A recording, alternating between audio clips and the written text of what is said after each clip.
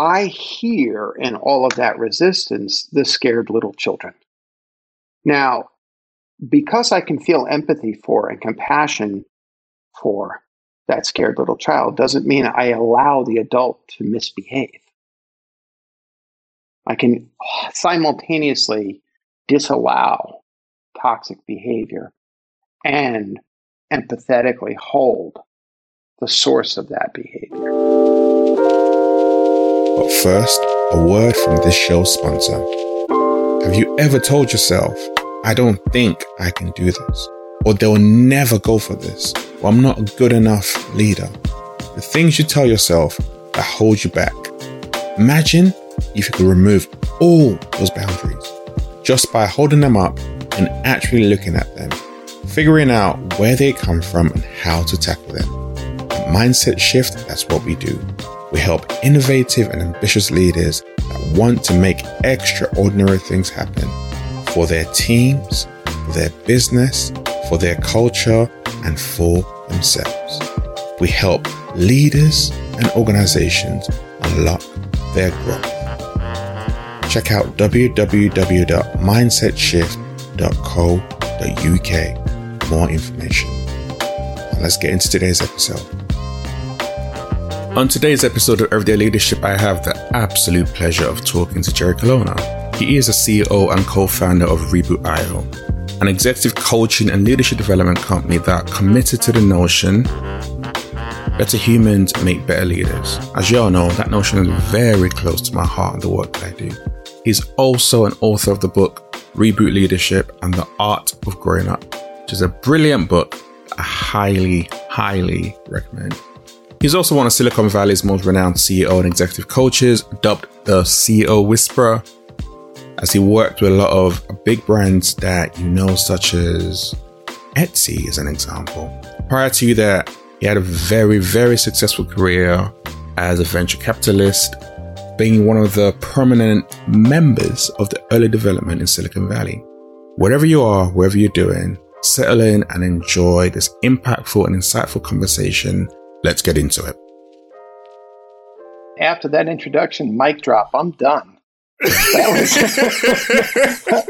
was a delight. No, seriously, it's an honor to be here and, just find kindred souls across the world. It's like we all have to look out for each other and find each other. It's like we have to have those little hand signals. And so thanks for setting this up and inviting me on the show. Oh, it's an absolute pleasure. And like I said, I always like to start with origin story, how things came about. And I guess for you, we're going to go back to those days where you were interning at the copy desk. Oh, wow. Well, yeah, we're going way back. And the reason why I actually want to do that is you went from interning to, in 5 years, you were the editor of the magazine. Right. I was just curious as to that trajectory, which seemed really, really quick, as to how you actually navigated that so quickly and the lessons from that. Thank you for bringing that up and remembering that detail.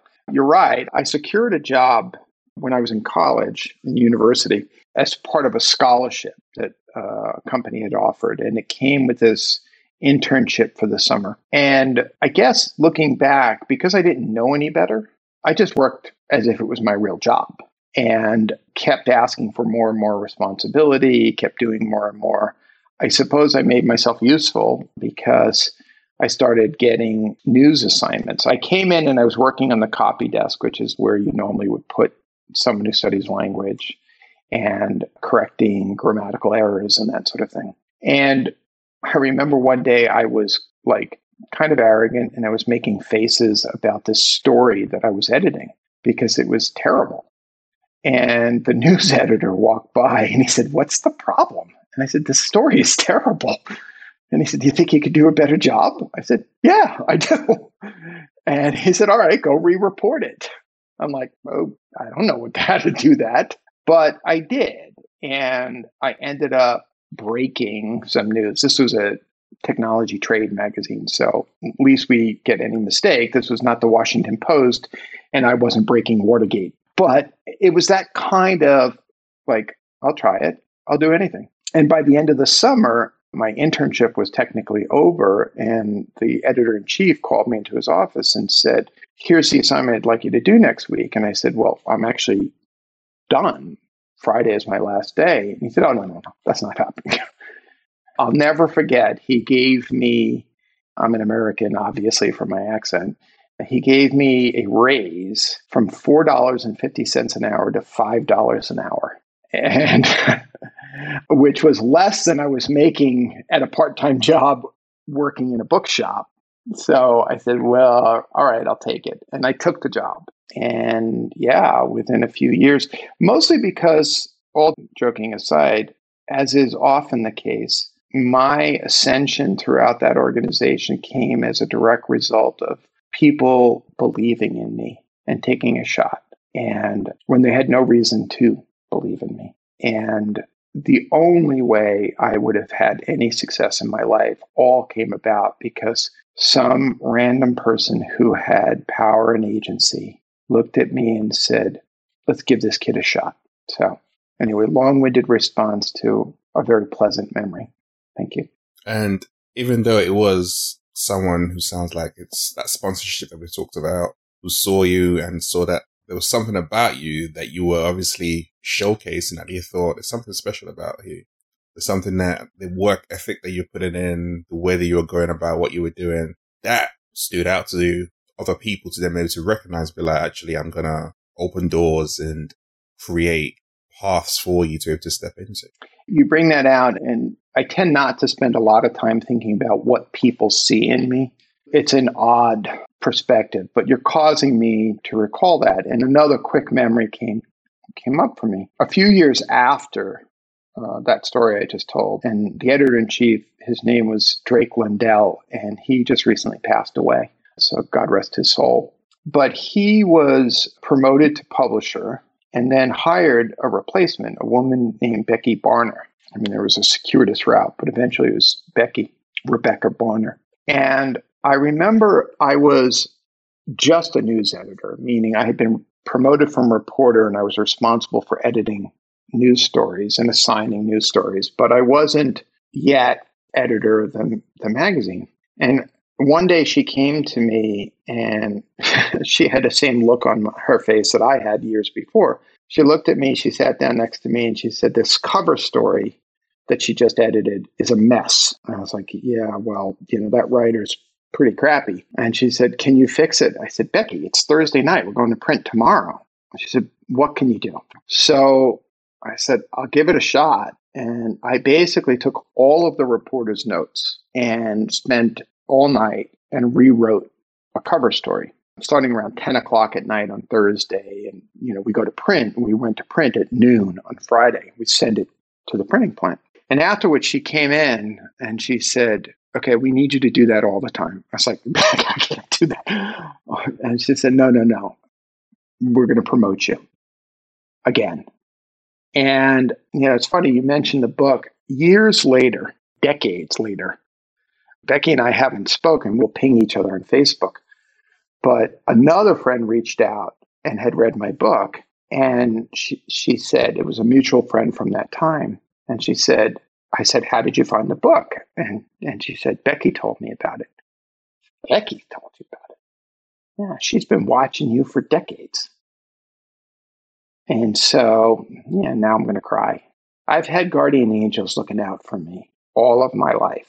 There have been quite a few in my career, and Becky's one of them. By the way, I've never told anybody that story. So there you go. That's so beautiful. That's the words that literally just came to mind. That's so beautiful that even after all these years, she's still watching, and I'm sure she's smiling and being like, yeah, that's Jerry. That's who I knew. That's who I saw. Yeah. I think of those days a lot when I sit down to write. As I told you before, I'm working on a new book. When I feel inspired, I think about the leaders and the managers that I've had in my life, each of whom believed in me and gave me a shot at doing something that I'd never done before. Like my editor giving me a contract to write a book. Like, what? You actually believe in me? I'm still astounded by that fact.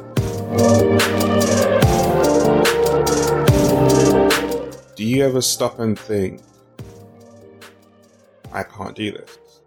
Or do you normally think, oh, because the person believed in me, I'm going to do this? Or how about both?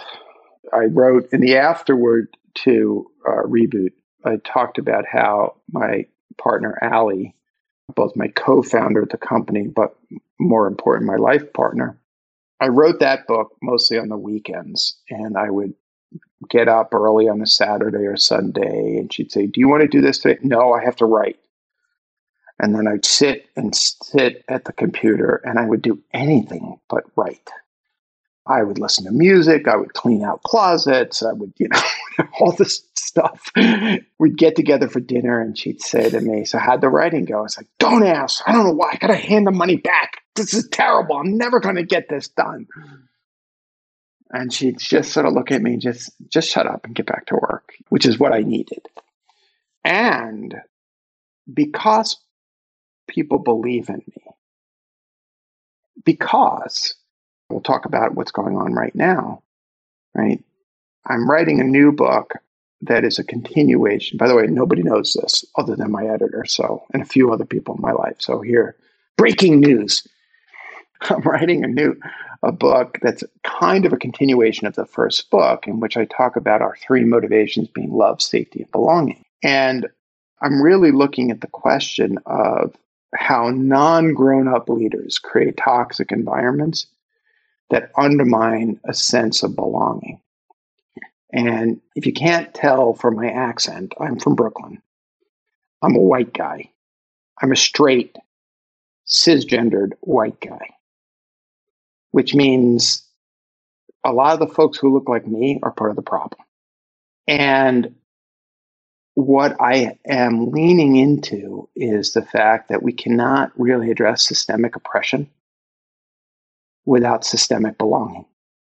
And you can't get there unless folks who look like me, who hold power, are willing to look at their shit and grow up and lead from a place of strength and courage instead of from fear and power domination.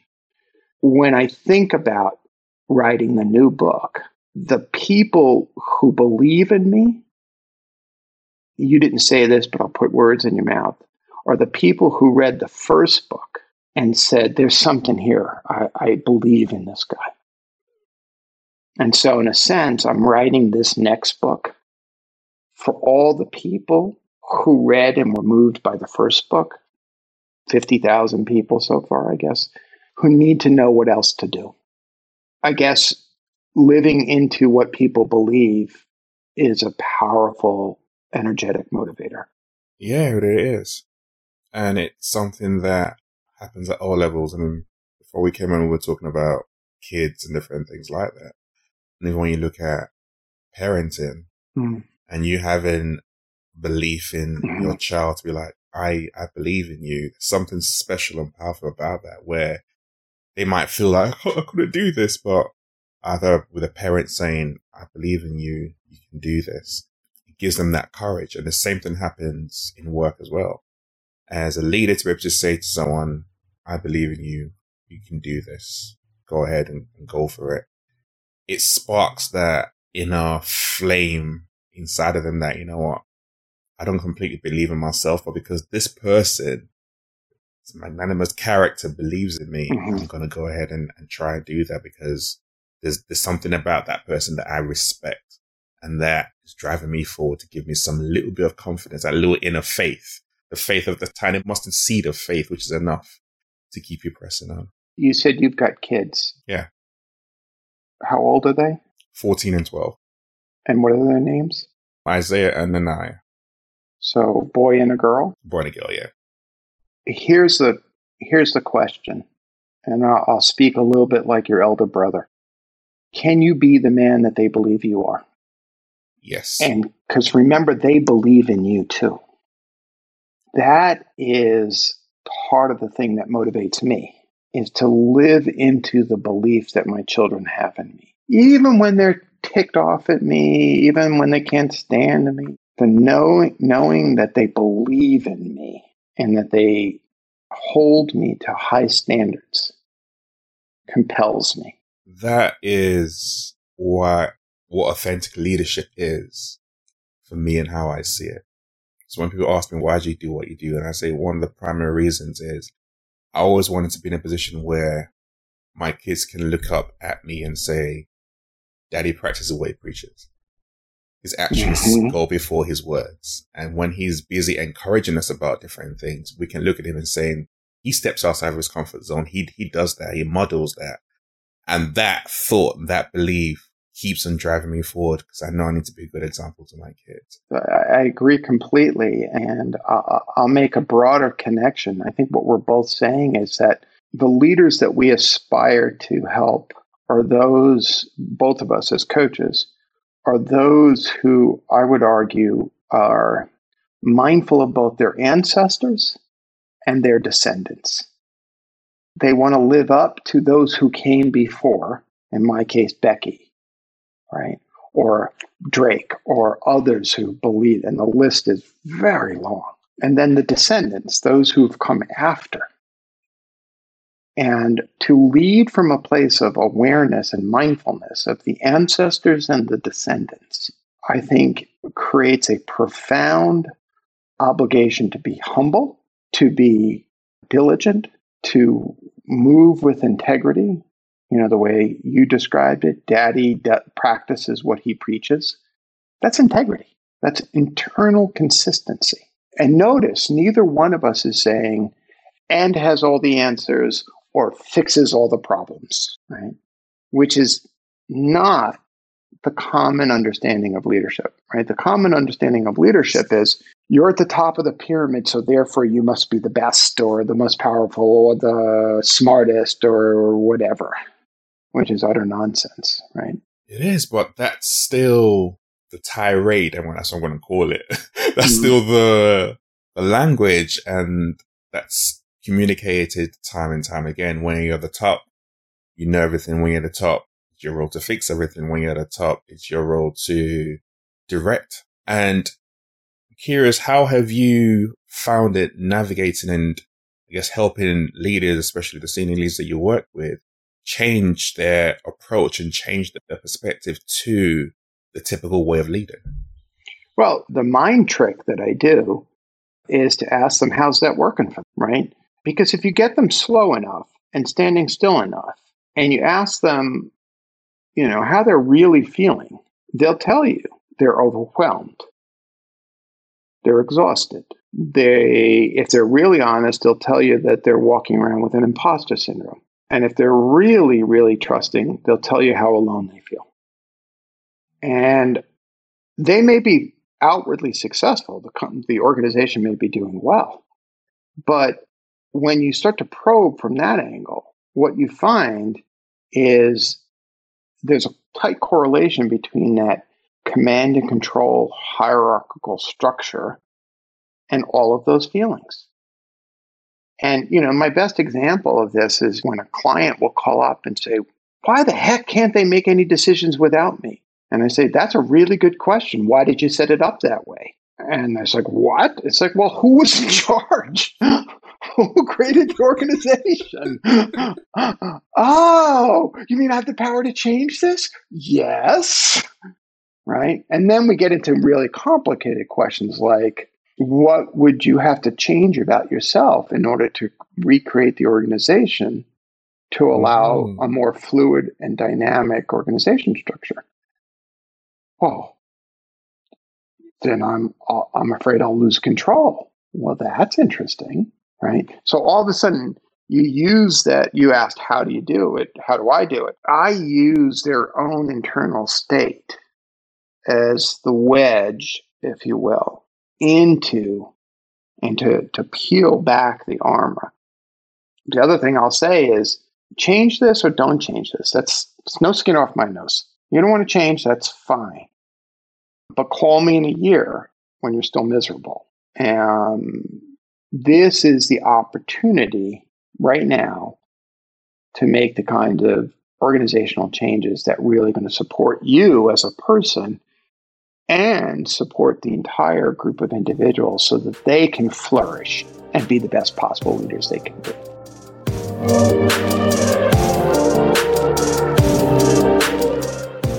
There are so many questions I have around that, which I guess also link back into the book you're writing. So rather than me going into that book you're writing, which we can do that we can do that another time, I'm going to use that and say, so in the current context right now, where you have organizations that are battling with change to the way of work and the way of hybrid working, and in a sense, not necessarily listening to what their employees want, and instead going with that command and control, saying, right, we're going to do this and we're going to have 2 or 3 days and that's going to be it. But it's like, when you can see the frustrations coming out, when you can hear the surveys coming back and you keep on ignoring that, are people or are leaders really listening, or are they just going with, well, I'm going to say what's in the system? Because there are times when, if you really listen and you really understand, and you understand active listening, it means you need to stop. You need to reflect, and you need to do something about it. But that also involves a massive change sometimes. And looking at what's happening right now, it feels like leaders are like, this seems a bit too much. We've had to do it for the pandemic, but to really, really start taking on board our people's feelings and feedback and feed that into the system and change the way, we're not quite sure we really want to do that. I have encountered the kind of resistance you just described. And what I hear in that resistance is fear. And especially for those who have been socialized to feel their power, whether it's by status, by who they are, the meat bag that they happen to occupy, or by role, the structure within an organization or society that places power in the hands of certain people. One of the most fearsome acts is to give up power. Because those of us who have power have not necessarily been taught to exist without it. And I hear in all of that resistance the scared little children. Now, because I can feel empathy for and compassion for that scared little child doesn't mean I allow the adult to misbehave. I can simultaneously disallow toxic behavior and empathetically hold the source of that behavior. I can imagine the adult slapping the child, saying to the child, "Man up," right? We don't talk about our feelings. Or I can imagine that child on a playground being made fun of, being bullied, and shutting down. And I think our job as coaches is to hold both realities simultaneously and to offer that person a path that sometimes means going back in time, teleporting back in time, grabbing the hand of that little kid on the playground and taking them forward and saying, to no longer be bullied no longer requires you to be a bully. To stop being bullied no longer requires you to be a bully. There is a better way. That's the pulling together the two thoughts. I spend so much of my work, and I know that you do as well, that it really resonates with the work you do in mindset and mindset shifting.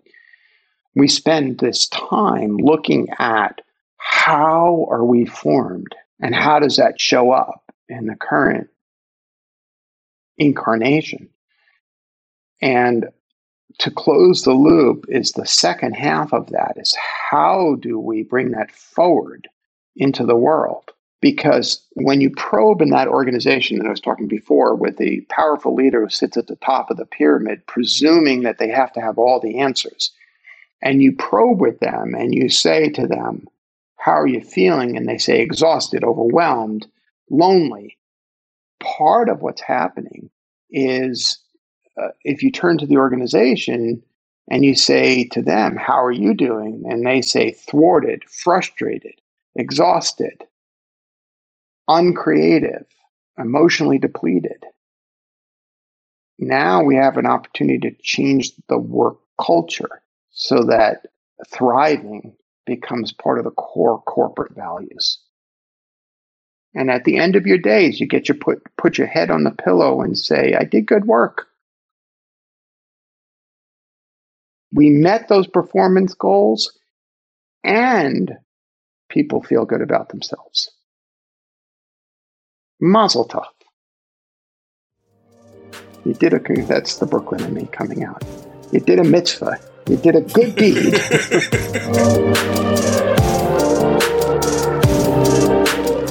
Closing of the loop is a really powerful concept. And I actually come at it with a different lens of when people are going through either painful situations, or let's say, for example, you went for a job on a Friday and you can spend the whole weekend thinking about all the different things that you didn't say that you could have impacted the interview. But bearing in mind, you haven't had the feedback just yet. But you can literally spend the whole weekend focused on this thing, or you can look at it as, actually, I've gone for that job interview. I've said what I've said. I've given the best I can. There's nothing I can do about it. So rather than me stressing and worrying about it for the weekend, I'm just going to leave it alone. Monday, when I get back to me, I'll pick it back up again. But I'm going to relax and enjoy my weekend and be proud of what I've done. And you close the loop that way. And I see, that's a very abstract example, but you see very similar things just played out, just like you just described. And there's something around leadership, fear, and going through that fear and then coming out on the side of it to be able to get to the point where you are doing great work and it's about your people. And I want to really focus around that fear bit, because there's fear that happens internally and there's fear that comes from external. And for someone like yourself who has been in that position where you're running a massive organization, you had external pressures on you. How do you deal with those external pressures to ensure that they don't impact the way that you approach things and people from an internal perspective? The external pressure does not penetrate and alter the internal unless we leave a gate open and we let it in. Now, what do I mean by that? I mean, we all care about how the world views us, right? We all, sociopathic narcissists notwithstanding, and those of us in the United States have some direct experience with such leadership. We'll leave it at that. They tend not to care, but the vast majority of us do care about those things. But if I can go into a little Buddhism, for example, for a moment, one of the basic principles of Buddhism is a really liberating thought. And that is that you are fundamentally, basically good. That no matter what you do, no matter who you've hurt, no matter the evil you've done in the world, you are fundamentally, foundationally good.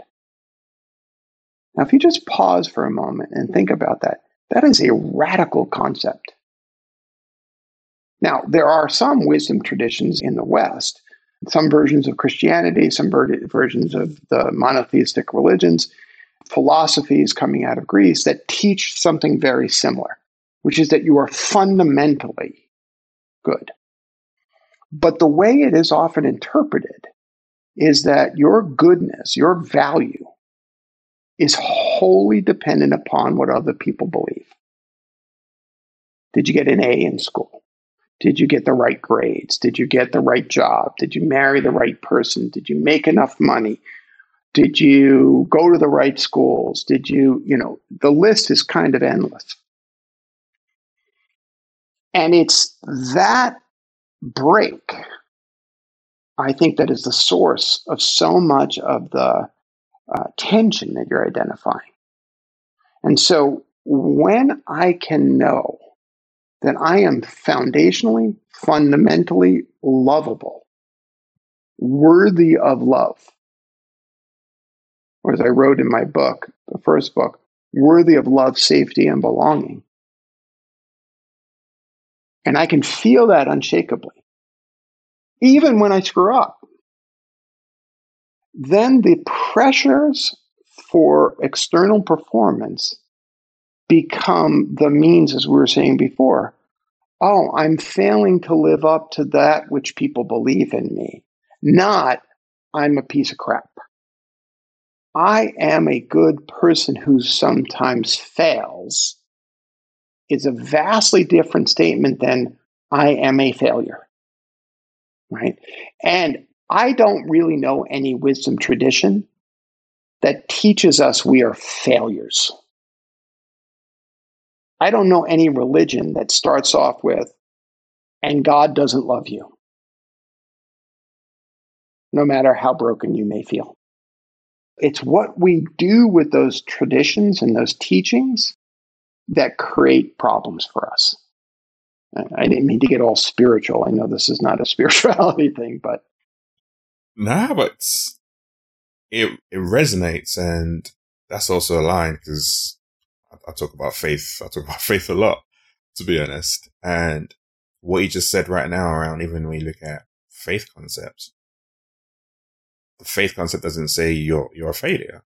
It's the human side of us. It's the way that we interpreted and what we've created, the stories we've told ourselves that says you're a failure, or very quick to judge other people and point fingers. And we hold on to that. That's right. And it becomes our identity. And yeah. Well, and you were naming the character who interviews for a job on a Friday and spends the whole weekend ruminating about what they did right and what they didn't do and what they did wrong and all of that.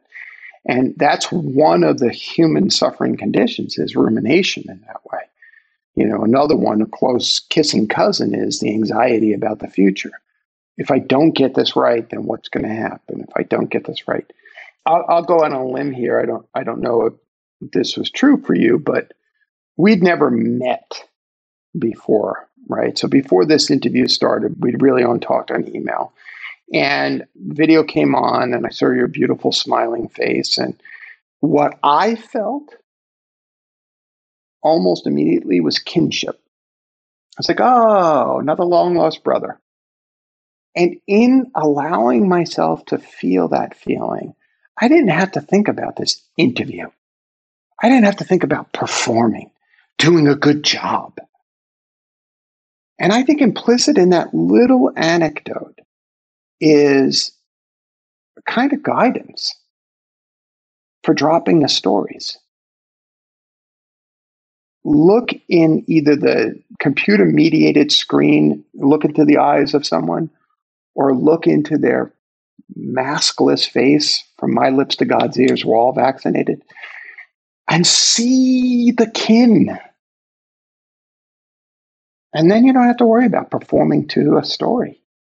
When an employee comes into you with a complaint or a challenge or a problem, the first thing to do is see the kin. This is my sibling. Like me, they're struggling. Start from that place and then collaboratively solve a problem. First of all, it's a lot less exhausting. And second of all, it's a lot more fun. It's so freeing. It's like there is no showmanship. There's no pretension whatsoever. It's just authenticity. It's just realness. And in the realness, you get connection.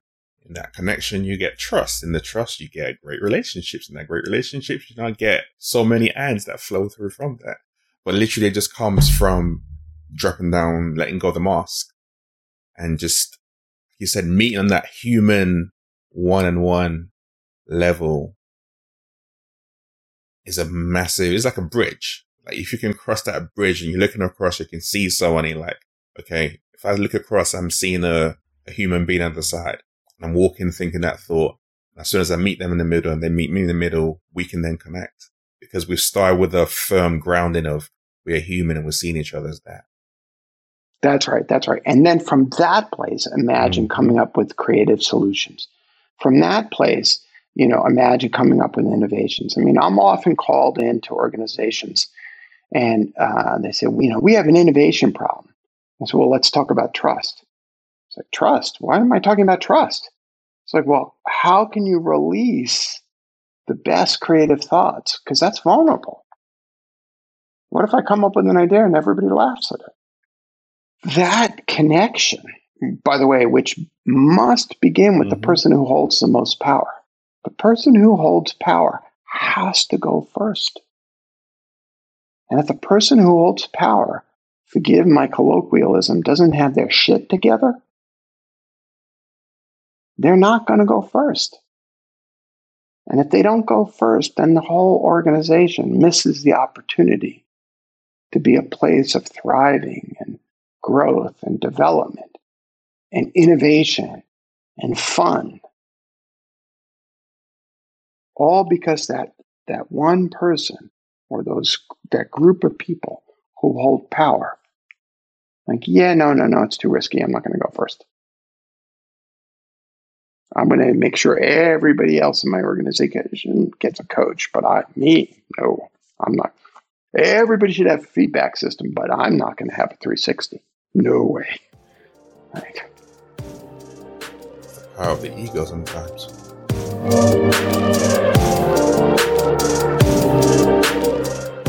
And you talk about that radical self-inquiry.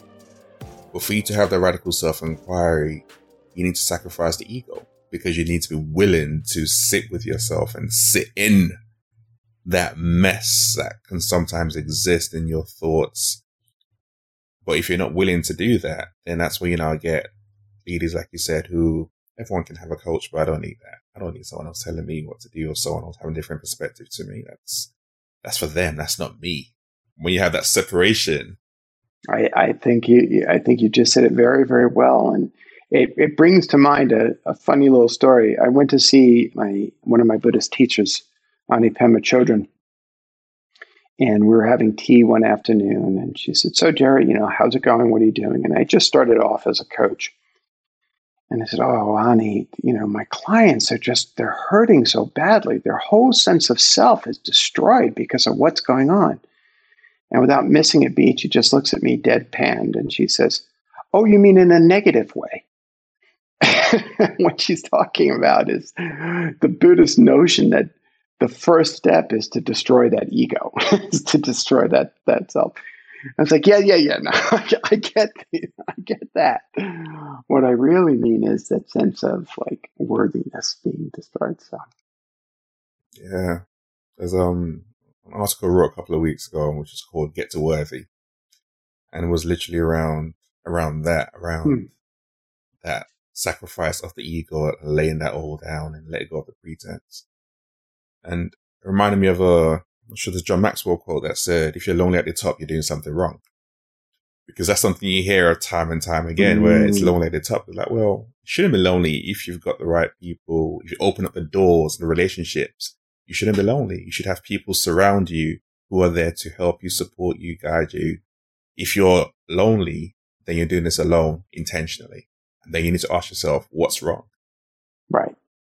Or how has it served me to carry this burden by myself? Because we don't tend to look at the behaviors that we want to change as being in service to some part of our structure, some part of our ego. And, some people like to complain that it's all on them.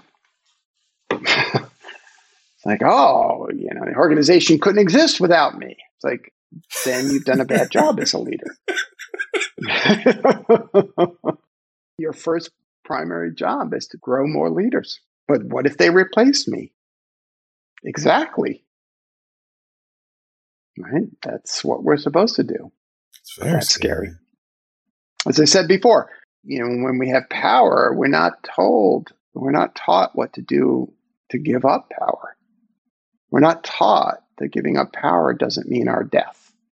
We need to understand that true safety, true power, true belonging comes with shared power, shared governance, shared equitable leadership.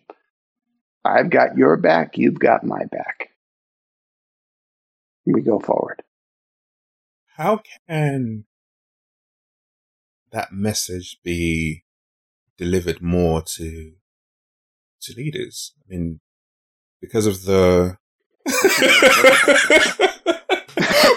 Bear me a moment. And the reason why I'm going to say there is you have a background as a CEO, not just as a coach, but with what you've done with JP Morgan and Flatiron and all of that. Yeah. So you have a lot of experience behind you. You have a clout behind you.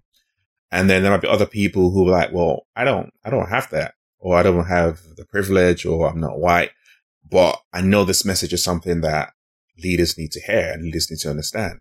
So how would you go about sharing that message in a way that really potentially taps into those leaders who are not listening? Let's imagine, and let's recognize that this answer is coming from a place of someone who has privilege. But if we imagine that the task that we're identifying, which is how does this message get through to leaders generally? If we imagine that that's a boulder that we're trying to push up a hill, and the task is Sisyphean. And if you remember the myth of Sisyphus, as punishment, he was condemned to roll a boulder up the hill only to watch it roll right back down again. And there's something very powerful in that as the image here, because this is a practice. This is not roll it up the hill and then we're done. Let's go have some hot dogs, right? And if we see this as the work of adulthood, the work of human beings, then we can realize that I can put my shoulder to that stone right next to you. And to your other side is perhaps a woman of color. And to the other side is perhaps another person who comes from a marginalized social location. And we put our shoulders to that boulder together. And we do the parts that are our part. For karma reasons, for historical reasons, I can step into a classically white-dominated space and speak in one way. And because I can do that, I am morally obligated to do that. It is my obligation to do my part of the work.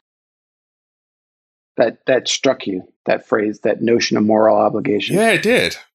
The reason why it did was not that I don't agree with it. I do agree with it. But it's actually that notion of why is my moral obligation to step into that space?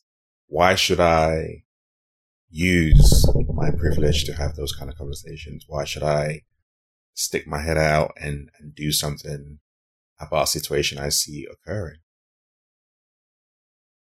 Do you remember in Spider-Man when Peter Parker's Uncle Ben was dying? And Peter leans down to him, and Uncle Ben says, "With great power comes great responsibility." That is a moral truth. And, Marvel Comics is another wisdom tradition in my life. Here again, I have yet to encounter a wisdom tradition, a religion, a spirituality that says, with great power comes no responsibility. We as human beings have been preaching this to ourselves for millennia.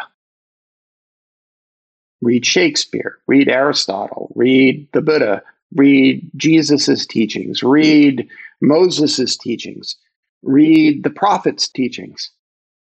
Okay, when there's such consistent messaging coming from a wide variety of sources, chances are really good scientifically, it's the truth. And the truth is, with great power comes great responsibility. That's why it's a moral obligation. Remember before I said awareness of ancestors and descendants? Okay, my ancestors are watching. My ancestors didn't always have power. My ancestors found a way to economic prosperity by emigrating from Italy to the United States. My descendants, my children, are born into privilege that my grandparents created. My grandparents and the society and the way it's racialized. When my grandparents came to the United States, they were not considered white. And somewhere magically along the way, they got racialized as white. Who the knows? And so my children who are biracial, they have a moral and ethical responsibility to live up to what my ancestors helped create. Shoulder to the boulder, push it up the hill. Yeah, that's powerful. I don't know how else we create the world that we know is possible. Imagine a revolution that occurs when people with power join together with people who have less power. Oh, that's how the world changes.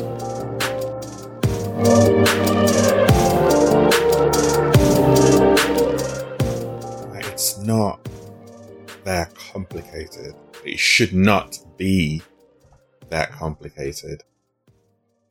And yet, it is. Yet, it's... Well, the phrase I used in my book, it's not complicated, it's hard.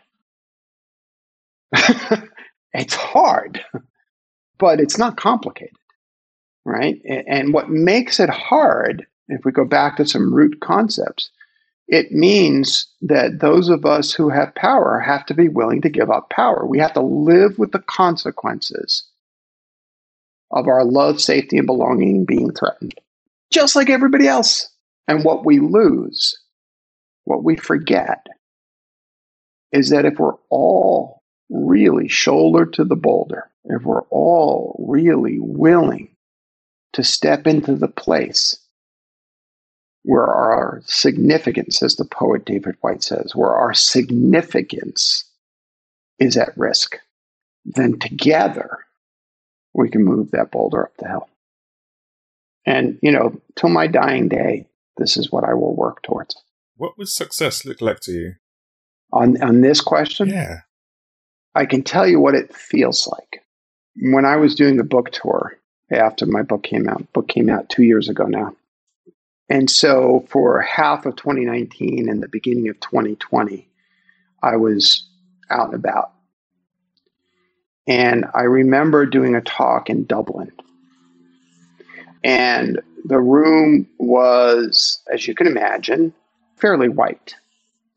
And there were a number of men, and I was talking about how men are as young boys, are often not taught what to do with suffering. And part of the response is to be early parentified, to step into caretaker roles and do things. And as I'm talking about this, there's a black woman sitting in the first row taking notes very, very furiously. And at the end of the talk, she came up to me and she said, I was really fascinated by that experience of being early promoted into parenthood, leadership, was my experience. And I was tired and I kind of was listening, not listening kind of thing. And then she said, yeah, I lost my father at 13. I was like, that's fine. And then she said, on Robben's Island. And I sort of stopped. And of course, that's where Nelson Mandela was held. And she made it clear that he'd been killed by the police. But then she said something really powerful to me. She said, your story is my story. And on the surface, nothing could be further from the truth, right? White Italian-American kid from Brooklyn, New York. And yet, the universality of this experience of being human is incredibly compelling. So to go back to what does success look like? Success looks like people looking at me and saying what you said just a few minutes ago. When you say it, it sounds simple, but it's really hard. Because when I say it and it sounds simple, sorry about this, but now you have a moral and ethical responsibility to live into your power and your responsibility, even in situations where you may have less power than the next person. That's what success looks like to me. When people reach out across time and space and say, your story is my story, what they're affirming is the shared human experience and the interdependence that we all have. Because that boulder doesn't get up the hill by itself. And it ain't ever going to get up the hill with one person pushing it. Or it'll get up the hill and it'll roll right back down and kill the guy. So success means us all in it together.